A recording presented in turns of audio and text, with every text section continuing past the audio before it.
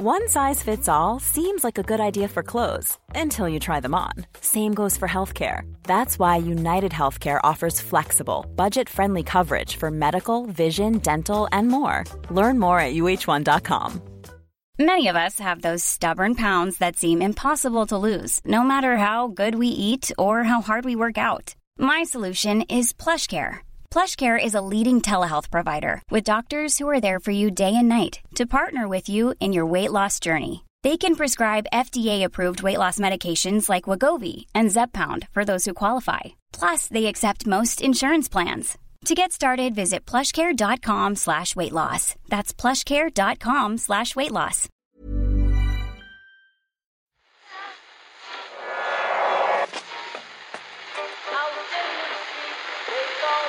What is that? That's the second time it's gone off. They never go home, those boys.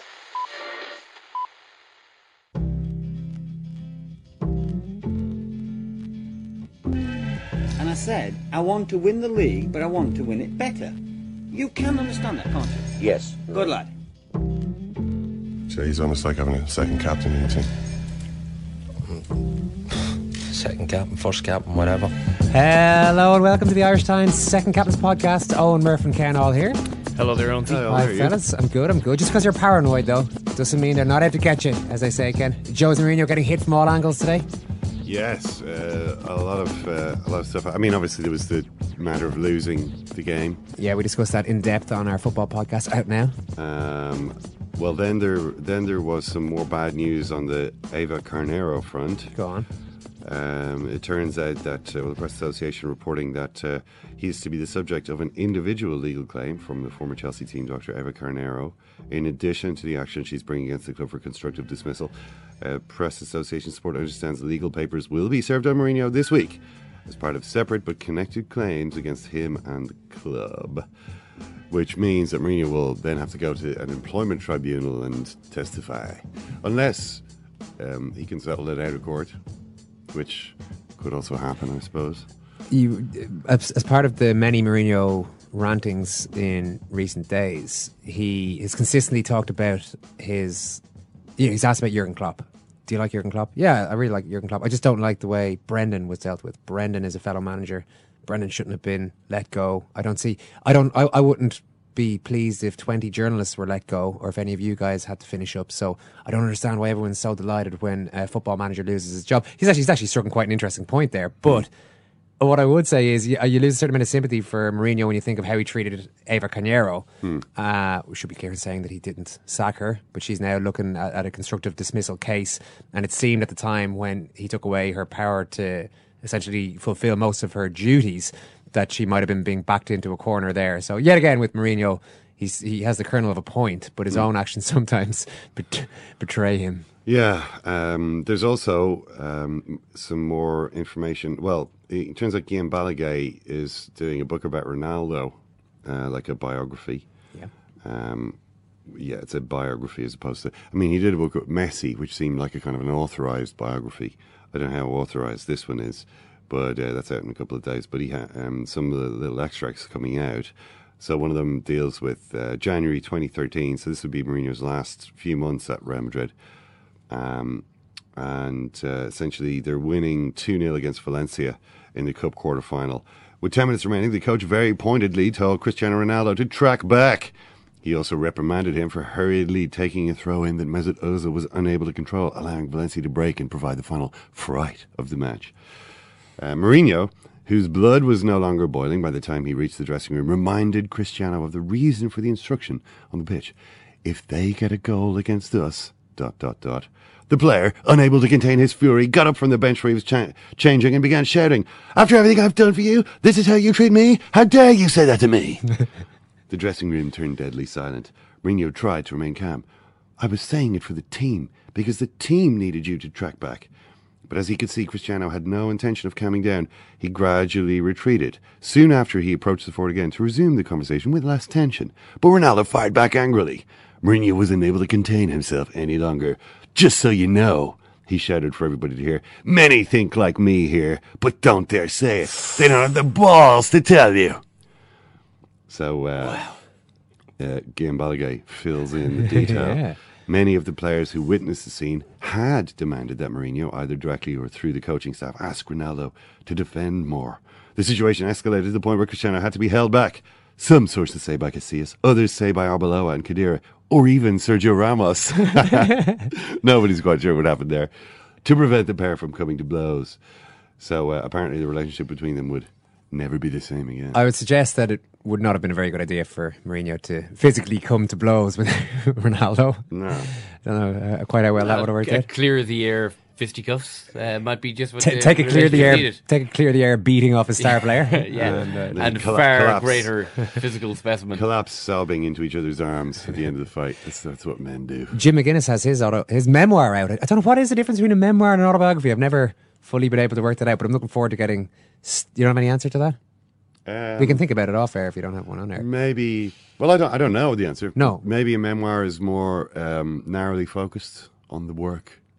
Maybe it's focusing on work a period of a person's life. I think that maybe a memoir, not so much in the case of the work, more in the case of the time scale when it comes to Jim McGuinness's memoir, that it's actually just his time in charge of Donegal. I mean, chapters are 2011, 2012, 2013, 2014. So maybe that makes it a memoir, even though, of course, you get a look into his life in all parts. An autobiography would be more complete in the sense of the picture tried to present. Like, for instance, Big Sam's autobiography. Here we go. There is no detail, no matter how salacious, left out of Big Sam's autobiography, which I know you're still... Have you finished it? No, I haven't finished it. I was reading a bit of it, though. I was reading the chapter about his childhood. Growing up, his dad was the local bobby. He was a harsh disciplinarian who spent most of his time down in the pub. He'd dole out the housekeeping money, then keep the rest for his fags and his booze, says Sam, with surprisingly little bitterness considering the grimness of some of the situations he outlines. Well, I am looking forward to getting through Until Victory Always, a memoir, getting stuck into that this week. This is Jim McGuinness's book, written with Keith Duggan. So I'm fairly sure this book is going to be good. Although one critic doesn't seem too impressed. Current Donegal manager Rory Gallagher. McGuinness details the reasons behind the removal of Gallagher from his own management team in 2013. And the current Donegal boss, not happy. He says, I'm disappointed Jim has chosen to comment on the breakup of the management team at this point. The players, management and backroom team had a very clear understanding that what had happened within the group remained within the group. Following my departure, I did not comment on the matter, as this would have been unfair on the players and the new management team, whose focus was on the year ahead. Yeah, so I mean, what you're looking at here is a straight shootout between the current Donegal senior football manager and their greatest ever senior football manager, the man who preceded the current man in the job. So it's a little bit of a perfect storm, all right, from that point of view. I mean, we in the midst of all this kind of backbiting, we must remember that the Jim McGuinness Rory Gallagher combo was wildly successful, reinvented the game effectively, managed to make us all look at Gaelic football a little differently, and won in All-Ireland with the team that just 2 years before had been knocked out almost in disgrace of the championship by Armagh in Crossmaglen in a pretty low-profile game. So what you're looking at here is, without doubt, two of the sharpest minds in Gaelic football at the moment, who had worked together, now kind of slagging each other off in public. So, Great for us. Great for us. So amazing. Great for us as sports fans. Yeah. There's a lot to talk about here. I'm not sure how good it is for Donegal, for the two boys, but we'll chat about that very shortly indeed. Good news, Simon. New Zealand may have won the World Cup, but it's all downhill from here, because my theory is they're greatest All Blacks ever. That's not even my theory. Steve Hansen says Richie McCaw is the greatest All Black we've ever had, and Dan Carter is a close second. So how can they possibly recover from this blow in future World Cups? Do you actually believe that, by the way? Believe that they won't replace these players? Just that in their 100-odd year history or so, they've never struggled at any point to replace any of their Steve players. Hansen, I think McCaw is the greatest All Black we've ever had, and Dan is a close second. I'll repeat his line there. They don't need somebody as good as McCaw and Carter. They may well find them. Bowden Barrett, for example, every time he comes on, I think he's going to be the next out half. Scores a try, plays brilliantly, looks nerve-free. Sam Kane's coming in for Richie McCaw. You might find a year he's a better player than McCaw was towards the end of his career. I honestly don't think it's an issue. I know it's we're possibly talking about in McCaw and Carter, the two greatest players of all time. Everybody seems to agree on that. I would agree with that. But I still think they'll get a guy close enough that they'll keep winning all their games. If they continue to win World Cups in the way they did this time, I think we'd all be happy enough. In fairness, we were talking about there not being a great World Cup final before now. I think this certainly touched on greatness this match, and that was partly because of Australia's ability to somehow cling in the game when it looked like it was all over there. You know, it's just the way they actually approached the game, the way they didn't do what we had feared they might. And Matt, well, we know for certain that the Australian defence it might be the best defence in the World Cup. We saw what they did against Wales when they were down to 13 men, wasn't it? How just every other team, Argentina, just couldn't find a hole in it. So we know that this wasn't New Zealand just punching holes against France or whoever it might be. To do that in a World Cup final, for nerves not to be a factor in a World Cup final is bonkers. We'll talk World Cup final with Shane Horgan in a little while. But first, Michael Foley, the Sunday Times. Michael, to talk about this breakup. The breakup happened a couple of years ago, but the explanation of what has gone on between Jim McGuinness and Rory Gallagher, current Donegal manager. Does it make more sense to you now why that duo did actually break up in the first place? Yeah, well, I mean, I suppose even at the time when they were going through the breakup or coming up towards the breakup, you kind of got a sense that, you know, this was going to unfold this way. And then after that, obviously at the time, neither side really wanted to get into it. And once Rory actually took the job then last year, or this year I should say, you were going to be waiting another little while for it to kind of unfold in itself. But yeah, I mean, what you're reading in Jim McGuinness's book and the little bits and pieces in Rory Kavanagh's book, it pretty much paints a picture, I suppose, really, of two people who came together for very distinct reasons, in the sense that, like, McGuinness obviously wanted somebody really, really good alongside him. Rory Gallagher needed a platform to start off his kind of managerial career. It kind of worked for both of them. I mean, they would be quite close in age. They would have knocked around the inter-county scene at the same time, but they wouldn't have necessarily been close at all before they got together in the Donegal job. So it was kind of very much for mutual benefit when they got together in the first place. And, even obviously when they were winning the All-Ireland and that, you had these kind of stories, and McGuinness talks about it in the book, even about, being on the phone for hours on end and so on and so forth. But at all times, I think it's safe to say it was a very very professional relationship, and they both knew exactly what they were getting out of the arrangement. So to kind of see it kind of, I suppose, unravel the way it did, kind of fell really into sort of a pattern of things that happen for some reason, actually, with Ulster counties after they make breakthroughs or win All Irelands and things like that.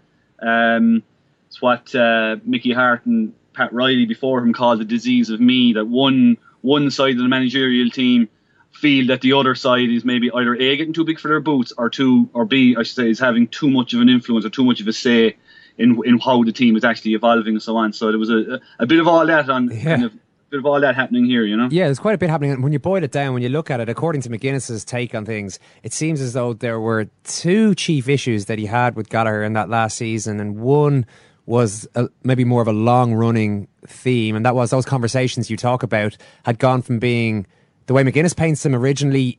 The two guys would listen to each other, even though McGuinness was number one. He would often be swayed by Gallagher, or else Gallagher would be swayed by him. And after all those hours talking tactics, talking team selection, they'd ultimately get to a point where they'd compromise and they'd come up with something. That, according to McGuinness, had started to change, and Gallagher didn't want to hear McGuinness' side of things. Gallagher was trying to ram his own points home. And as a sort of full stop on all that, just before the game against Mayo, the quarter-final in 2013, I mean, we remember this happening. It was Kavanagh gave an interview to the Irish News, and he spoke about Mayo and Monaghan being in collusion to try to beat Donegal. I mentioned that, I thought I'm using the word softening up, but that there was sort of this general sense that that a couple of teams were working together to try to topple Donegal. And it seemed at the time, everyone assumed, certainly I assumed, that, well, I mean, Kavanagh wouldn't be saying this without... Gallagher, sorry. Okay, Gallagher, sorry, yeah. Gallagher wouldn't be saying this without McGuinness giving the say-so, and without this being what the management think and some sort of clever tactical ploy. It turns out now that very much wasn't the case. No, and I mean, even at the time, I can remember when the breakup happened, like, you were kind of hearing that, he had been pulled up over it. I mean, McGuinness, and again, he goes through it in the book, like, he went and inquired. I mean, the excuse I think that Rory had, or the reasoning Rory had, was that it was an off-the-record conversation with the journalist. McGuinness went and had a conversation with the journalist in question. The journalist said no, it wasn't off the record at all, and there shouldn't have been any confusion about that. So yeah, I mean, again, again, it comes back to that basic point, like that, you know, in that managerial team, you had a little bit of sort of, you know, you had McGuinness obviously bringing an awful lot to the table. I mean, it goes without saying, both brought a lot to the table, but, you know, you had McGuinness started doing the Conor McGregor bit, kind of going, this is what's going to happen, and this is, you know, we're going to win by this much, and it's all almost preordained and predestined.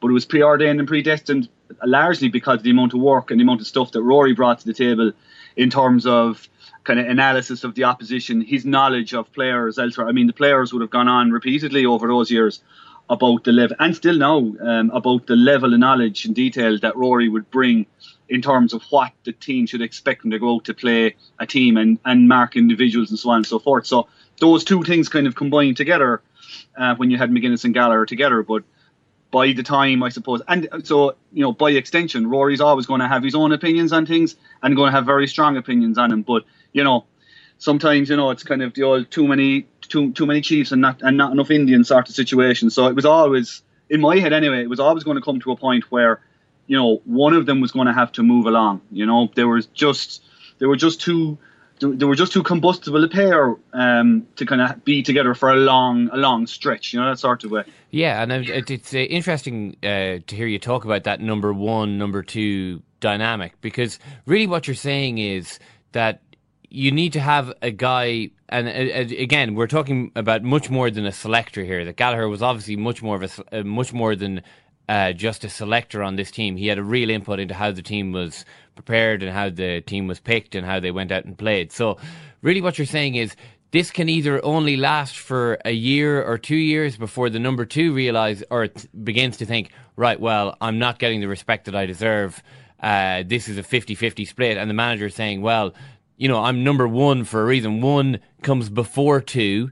And there's a reason for that. And I'm interested to hear this even through the prism of, right, well, Dolo Cusack and Davy Fitzgerald are just about to get together in the Clare hurling team. Are we idiots to think that this can ever work? Well, it can. You see, or can it work for like a year or two, and then it just blows up in everyone's face? It's like a lot of things in life, you know. If you know what you're getting into before you get into it, and the situation is made perfectly clear to you, well, then off you go. And in this scenario with McGuinness and Gallagher, McGuinness, like, and the thing is, well, to keep in mind is that you've got two guys coming from very similar backgrounds in the sense that they both played for counties that kind of didn't really match the ambition that the individuals themselves would have had, and at the same time they both would have played with, say, college level and so on, with teams who did have the ambition that they had. So both of them knew what it took to be winners, but they'd also played with counties who didn't know what it took to be winners. So they were both of like mind in that sense, starting out with Donegal. So, you know, there was a certain symbiosis there in the sense that they could work together on that basis, you know. But it was always going to be the case, like, that Rory has a fantastic football mind, you know. He's got fantastic depth of knowledge, detail. He's excellent on the line, all that sort of stuff, all the stuff that you need to be a number one. But some people need to be a number two for a little while, just even to get their profile up, get their name out there, and so on and so forth. So it was a very good situation for Rory to go into as a number two, but at the same time he was a very visible number two. And I mean, even like before, I remember doing a piece the week before the All-Ireland final about Gallagher and McGuinness, and it was very much a two-headed beast, like, you know what I mean? It wasn't, I never really saw Gallagher in the way that McGuinness saw Gallagher. I would have seen him as a 1.5, you know? But again, as I say, that scenario, you know, it works for a finite amount of time, as you say, you know, it's not going to work the whole way. At some point, there's going to be a parting of the ways, and it usually, you know, Rory Kavanagh, in his book, actually gives some, you know, it gives a very interesting insight in the context of McGuinness's book now, in the sense that, you know, the players had a huge amount of respect for Gallagher, but there was, you know, during 2013, they could see it like that there was a division had occurred, and that there was a gap in the management, if you like, you know, and in the end of it, I mean, Rory Kavanagh, you know, he said he was not surprised at all at how McGuinness got rid of Gallagher, you know. Yeah. Completely cutthroat, but, you know, absolutely, you know, professional and, you know, ruthless in everything he did, you know. It did seem that the relationship, obviously, we've talked about how it changed and the reasons beside it. I was really struck, probably the passage of this that made the biggest impact on me reading it was, and the one that I was most surprised with, was how surprised McGuinness seemed to be that Gallagher wasn't really willing to accept this new dynamic. He says, I decided that if we were to continue, I had to assume absolute control. There would be no more lengthy debates or joint decisions. When I met him, he was hesitant about the proposal. He asked me if he could think about it. I said to him, I didn't know why he needed to think about anything. He hadn't had to think about it when I asked him in 2 years ago when nobody knew who he was as a coach. So why now? I mean, it seems pretty clear why now, but that's quite an insight into McGuinness's tunnel visioned way of thinking. Well, I think it's an insight into how he sees that scenario. Yeah, the tunnel vision. But it's also, if you read it, he's not giving Gallagher any way out here. Like, you know, I mean, saying that to a guy, you're basically saying there's no way back here. Even if you say, he's not even giving him the opportunity really to. Of course, Gallagher's going to take a second to think about it. Of course, you would, given the role he had up to that point. So, I mean, McGuinness throwing that back in his face is basically going, I don't care what you've done up to this point, or at least outwardly, I'm going to give the impression that I don't care what you've done up to this point because we are done here. It's all over. It's done. So, whatever way you want to process it, good luck to you. I'm off with the team, and we've done our thing. But you see examples of this over the years. Like, I mean, a similar scenario unfolded with Tyrone back in 2004, when you had Paddy Talley as the team trainer, who had a massive influence on Tyrone winning the All Ireland in 2003. But by the end of 2004, Mickey Hart had just decided that Paddy's view of his own opinion and Paddy's view of his influence on the team had become too much, and they had a very similar conversation to McGuinness and Gallagher. Excuse me, and that was the end of him. So I mean, it's an interesting dynamic. Maybe it's something as well that comes from teams that don't know success for very long, and suddenly when they have it, everybody knows how to win an All Ireland then. This is exactly the kind of stuff we want to read in a book, personally. And I think all of us around here like to read a good sports book. And this does no harm, I would say, either for the publicity around it. The fact that Gallagher has actually come out and defended his position and actually had a go at McGuinness for speaking about this. Gallagher's basic point is, look, I was under the impression that none of us were ever going to talk about what happened there, and now he's gone and done it. Is Gallagher within his rights to make that statement and to be disappointed? Of course he is. Free country. Like, I mean, and of course it drags us right back into the whole Kevin Cassidy saga as well. And okay, well, it's okay for Jim now that he's out of it, to breach the terms of whatever written agreement they had or whatever that was all about. But it wasn't okay for Kevin Cassidy to speak at the time at the end of a season about it. So it's a whole. It kind of brings you back to the whole sort of how far do you go in terms of sort of what people can say, where the line is. I mean, my own personal view is that people should be, at the end of the day, guys live in a bubble like in the GA sometimes, but at the end of the day, it's an amateur sport and guys can talk about whatever the hell they want, and it's the lifeblood of the whole thing. Is a lot of, because there's so few matches and because there's so few legitimate games anymore, half of it is talking about what's coming up. Especially at this time of year. Yeah, half is probably a pessimistic outlook, really, to be honest, but yeah. But you know what I'm saying? Like, I mean, it's good. It's good. And I mean, look at Gallagher is absolutely within his right. Given the role he had in helping Donegal win that All Ireland, I think he's perfectly within his rights to express himself the way he has. Yeah, by the same token, McGuinness is entitled to look at it the way he does too. It's not a new scenario to see in a management team that contains these kind of personalities and this kind of quality and talent as well. To see them kind of come apart at the seams like this and not be speaking for however long, 2 years or whatever he said it was. All right, we'll see what happens with Donald Logue and Davy Fitz there. That should be fun, yeah. Yeah, it'll be an interesting one. Listen, Michael, brilliant. Thanks a million. No problem. Modern day coaching. What is it all about? Paralysis by analysis, infiltrated by a load of spoofers and bluffers, fellas with earpieces stuck in their ear, psychologists, Clive Woodward, statisticians, dietitians, and as Mick O'Connell alluded to, God save us.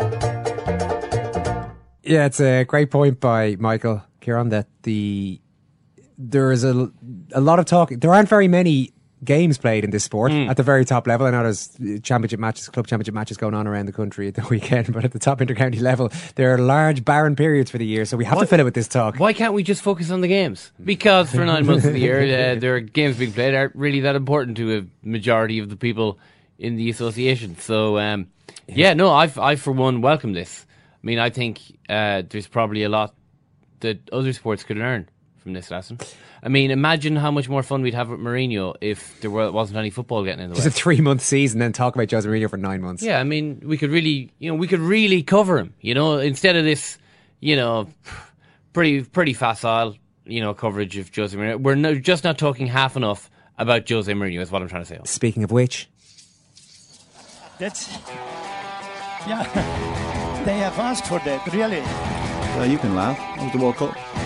I'm a little bit of an idealist, but having said that, I want to be like me. Well, you don't know what you're talking about. What did you know? I'd like to stay alive for 6 years. We're going to need it there. I'd say it to your face, and I'll say it to you now. Come down Swansfield and we'll see them, won't we? What you doing down here, you shawny man? Well, Alan, as you suggested, we're going to talk a little bit about Jose Mourinho and how the walls continue to close in on him, at least the imaginary ones in his head, which I suppose are no less real from his point of view. We'll also talk a little bit about Manchester United and their problems scoring goals or even shooting at goal, and whether that has to do with the players who are trying to do it or the philosophy to which the players are expected to adhere. We've been talking about the good vibes around New Zealand's win on Saturday against Australia. You saw the Sonny Bill Williams postscript to the match, did you? Oh, yeah. Can you describe what happened for people who didn't see this? Well, a skinny little kid ran out from the stand in an attempt to sort of join in with the All Blacks as they did their lap of honour. And as Sonny Bill Williams put it, got absolutely smoked by the security guard who just levelled him, properly Boris Johnson them, like in a real poof, right at the feet of Sonny Bill Williams, who actually sort of jumped back from this collision with a slightly dainty backstep. He was like, oh, and then when he saw this, he picked a guy. He said, well, if it had been a little brother or a cousin, I would have given that security guard a hiding. As it was, I just decided to. So he kind of picked him up and gave him a hug and brought him back then to his seat. His old lady, as he said, and then decided to give him his World Cup medal as well, just to make him feel amazing. better. Yeah, so there was total hero worship from the kid. There was a lot of hugging going on. A lovely scene. Shane Horgan is ready to talk about this, Shane. The game itself, even that moment, I suppose, it was after the game itself, but after the flowing rugby that New Zealand managed to implement during the game, Dan Carter performing to the level he did, scoring that drop goal, and just a sense of fun about watching it from a neutral point of view. It seemed to be a more popular win than in 2011. Did you enjoy it more? I did, yeah. I think it was more enjoyable for New Zealand people as well. I spoke to a work colleague of mine in Sky, and he really said he had no enjoyment apart from the final whistle of the final in 2011. But this one he did. I think they saw that the way they were playing through the tournament, they had pretty much a full hand to choose from. And very early on the game, New Zealand were controlling it. Huge hits from the opening whistle, which I think really shocked Australia. And apart from a couple of periods, and one in particular where New Zealand were down to 14 men, they seemed to control the match. And at very specific times, New Zealand answered the challenge of Australia. That was really important. And actually, I think in those key periods, it was largely Dan Carter was the one who stepped up and made a significant difference. Yeah, a 10 out of 10 performance according to the Sunday Times. I'm sure as a former player, you're a massive fan of these player ratings. They go on. Always the most accurate way of rating players. Exactly. Especially done by one person across 15 players or 30 players in 10 minutes after the game. In this case, 10 out of 10? Well, listen, if you're going to judge it on that, he was just a remarkable performance. And there was 3 key points for me that I really remember. The drop goal, of course, was magnificent. Not in a position to take a drop goal, but moved onto his left foot beautifully, and like a snap drop goal that went over the black spot from 41 metres out. It was incredible, just when they needed it, when Australia were getting a bit of hope. Then there was that remarkable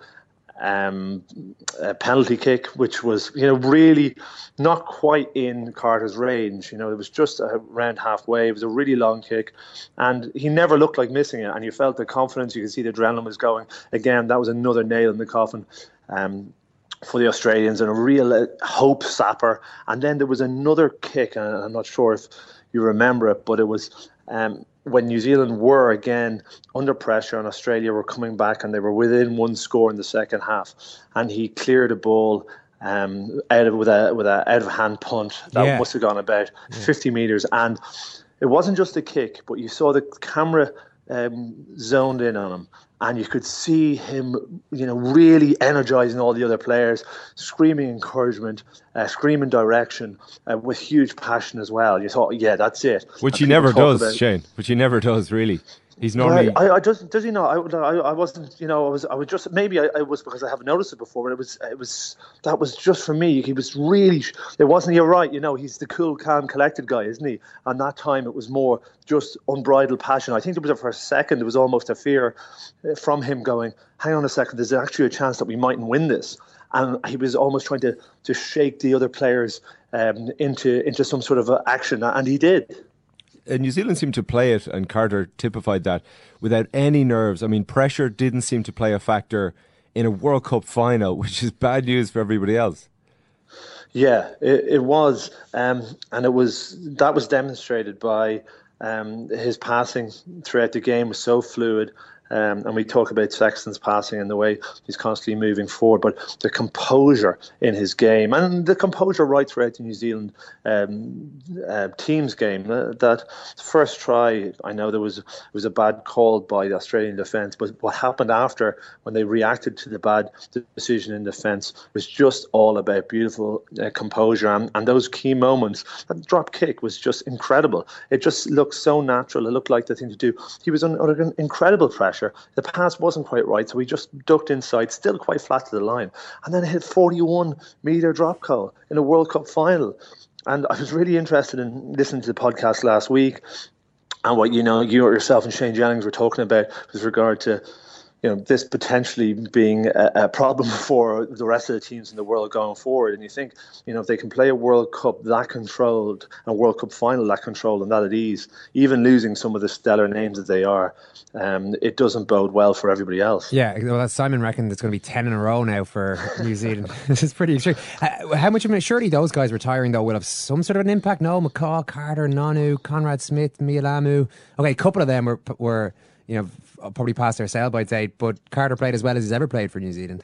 Well, I think they do have a huge impact. That said, and New Zealand do have a conveyor belt of brilliant players, and we saw some young up-and-coming players as well that are going to, be the leaders, and maybe not in those positions, but they're going to be leaders as well. Carter will be a big loss because he's a generational player. Richie McCaw is something else. He just is a man not of this world. He just seems such a tough individual who does the right thing so often. And I was speaking to Alan Quinlan before the Leinster game yesterday, and he was saying he sort of did a little player watch himself on what McCaw was doing during that final.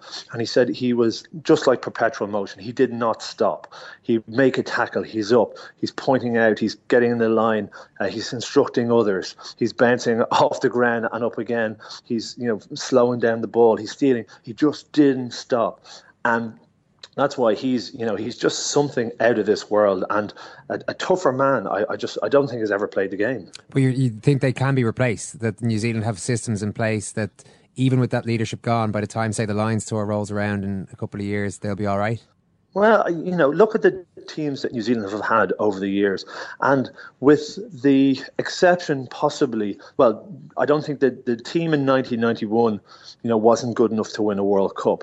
The team possibly in the 2003, but still they were, in a shout. Every other team along the way was probably the best team in the world going into the World Cup, and there was a almost a freak result, and there was that problem that they had with with the demands of being an all-black team and only having won the one World Cup. Now those things have gone, and those players, but those quality of players have been there through all those teams. And you look at some of the teams. Look at the 95 team in South Africa, how good that was. 2007 team, how good that was. So they constantly produce players. Yes, they've had this incredible generation of some remarkable players, and Nanu was just incredible. Like, he's a better player now than he's ever been. But there is just a non-stop conveyor belt of good players. And we will see definitely legends of rugby come into different positions. And, that's just what New Zealand do. You said there, Shane, earlier on that you felt Australia were shocked by the early hits from New Zealand, which I'm a bit surprised by. I would have thought that they'd be ready for that exact approach. Yeah, maybe you're ready, but when it actually happens... I thought New Zealand just came out really, really fast. And there was about 5 hits in a row in the first 2 minutes where I gasped. I went, you just exhale.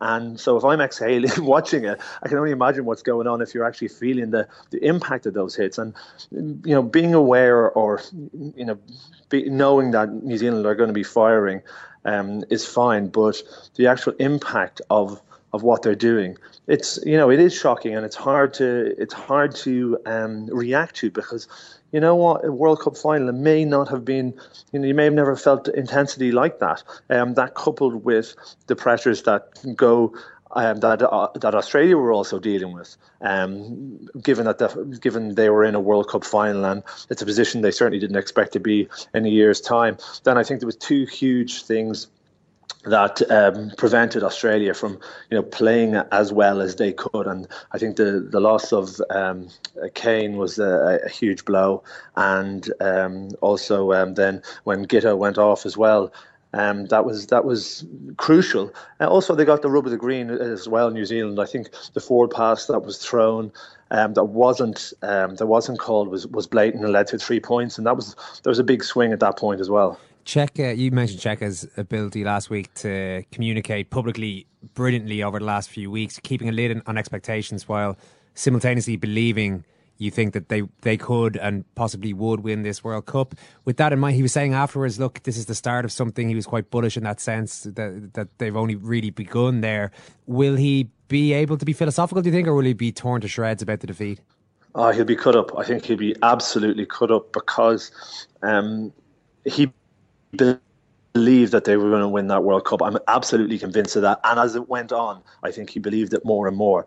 I don't think Cheika lies to his players when he says that, the belief he has in them as individuals. I don't think it's just done to keep them happy. I think he generally, sees them. He cut a lot of players in that team. He rejuvenated a lot of players in that team. So his belief was honest.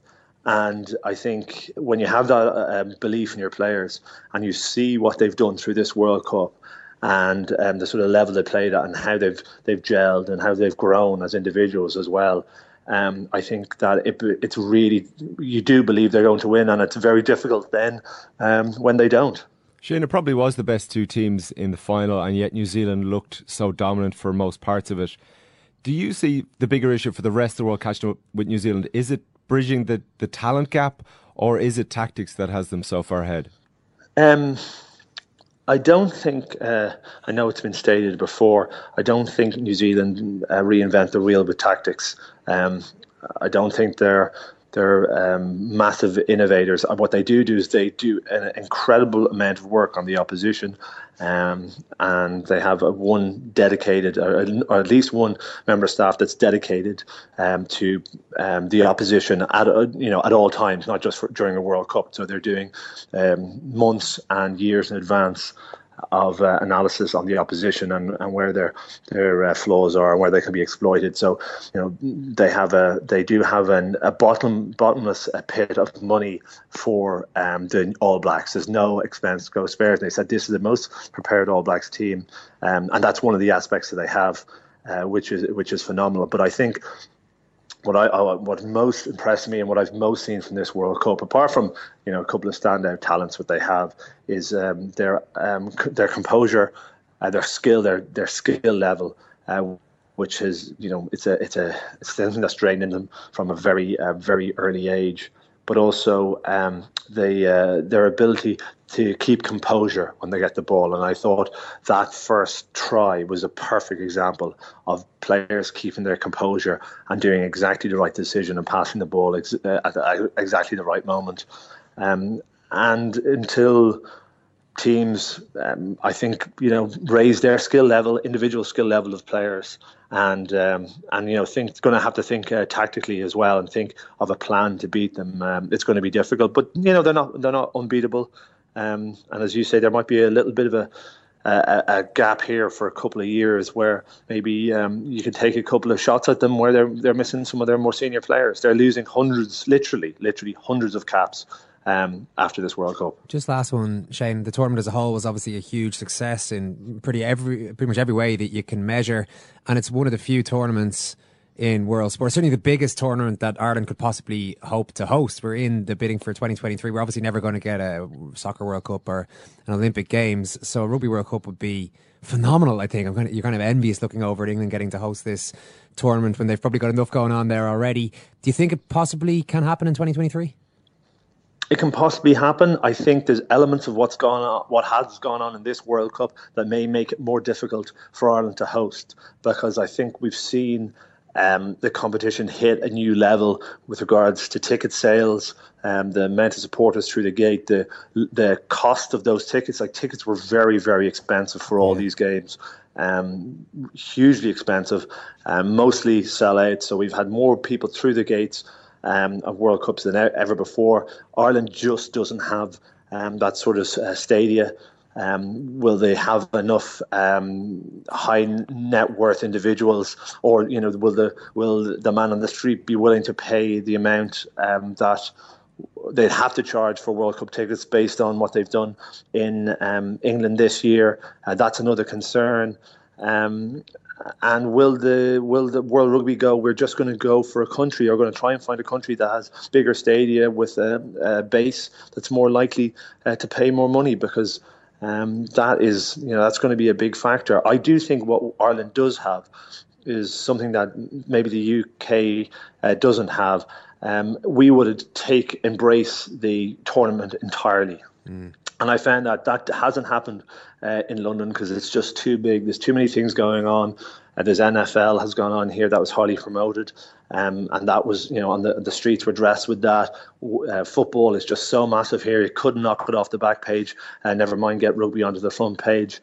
So I think that is something that London certainly couldn't deliver. I know it was sort of different in the more provincial towns where stuff was held, but I think that if Ireland won a World Cup, you'd be sure almost everybody in the country would be participating in it in some way, and I think that would hold make a really special World Cup. So hopefully, unfortunately, a lot of these things, money wins out, but hopefully it wouldn't just be money, because I think Ireland would throw one hell of a party, and it would organise it brilliantly as well. Yeah, Shane, great stuff throughout the tournament. Thanks a million.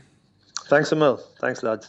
That could be the one element of this that we get to cling to in terms of our hopes of actually hosting this World Cup in 2023, that, as Shane says, we will embrace it fully. It'll be the thing happening in the event in Ireland for those 6 weeks. He said that London didn't really...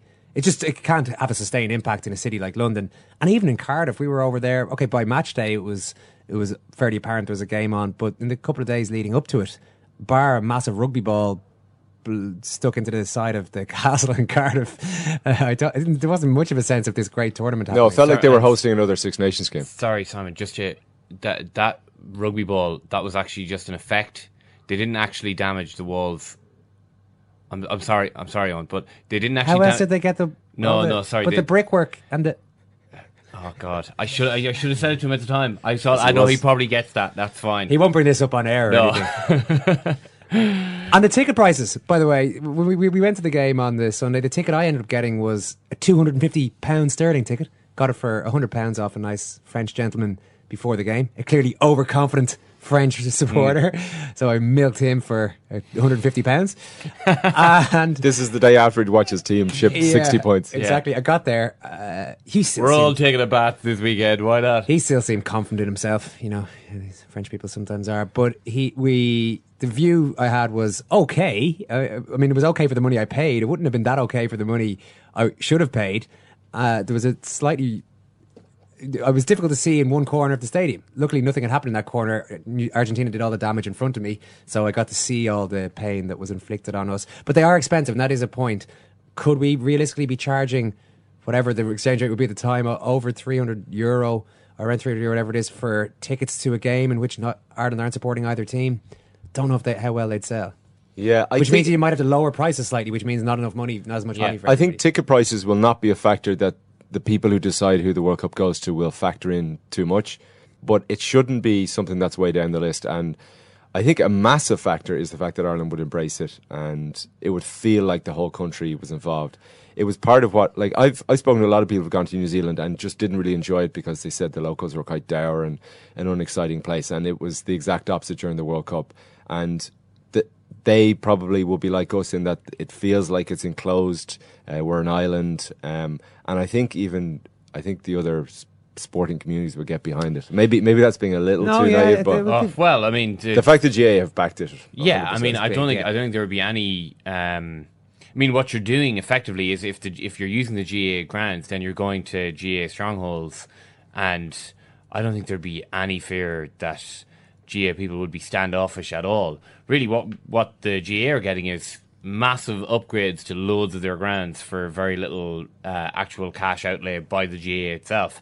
So, I mean, the GA would be, they would be rolling out the red carpet for the Rugby World Cup if it eventually came. I think the ticket prices thing is, I mean, what you actually have to do is find 1 million people to go through the gates here. So what you're effectively asking is maybe, like 100,000 people to go 10 times. I mean, that's how they, if you have real enthusiastic supporters, that's what's going to happen.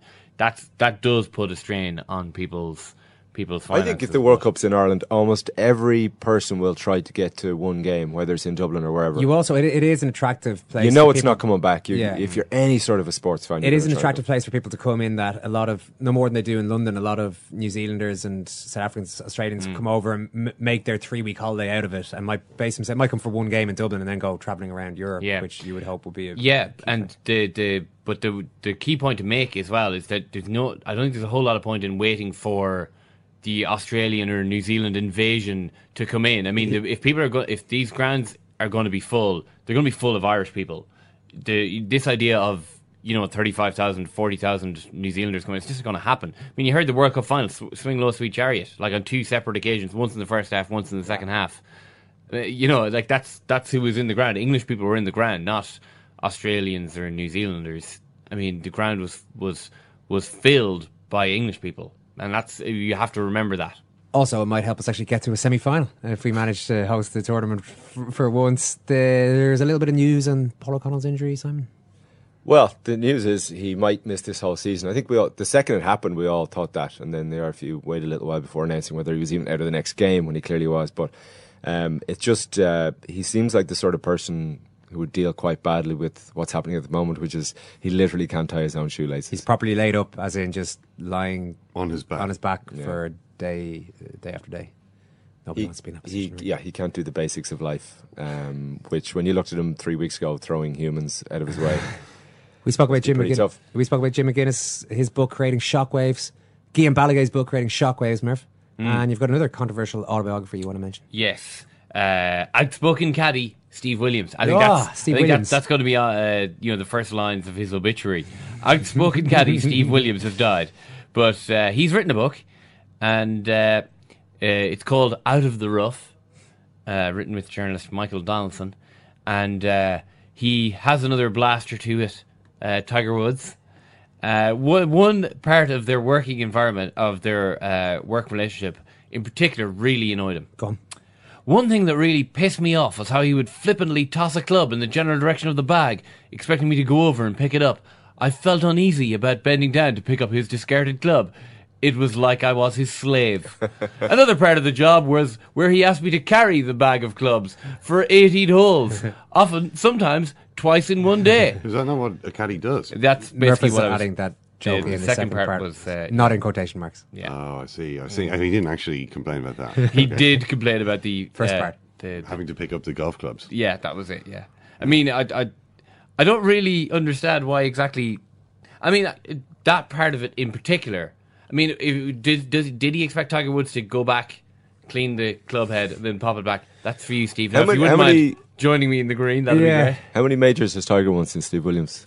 Absolutely none. Steve Williams, I'm sure, is eager to tell you that. He's all but one of Tigers Majors. We're with Steve Williams on the bag. Lots of great stuff in the football podcast, which is out now. A lot of Jose Mourinho talk in particular. Thanks very much, Simon.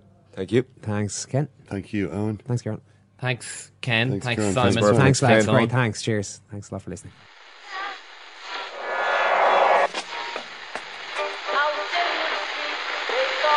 What fun is that? That's the second time it's gone off. They never go home, those boys.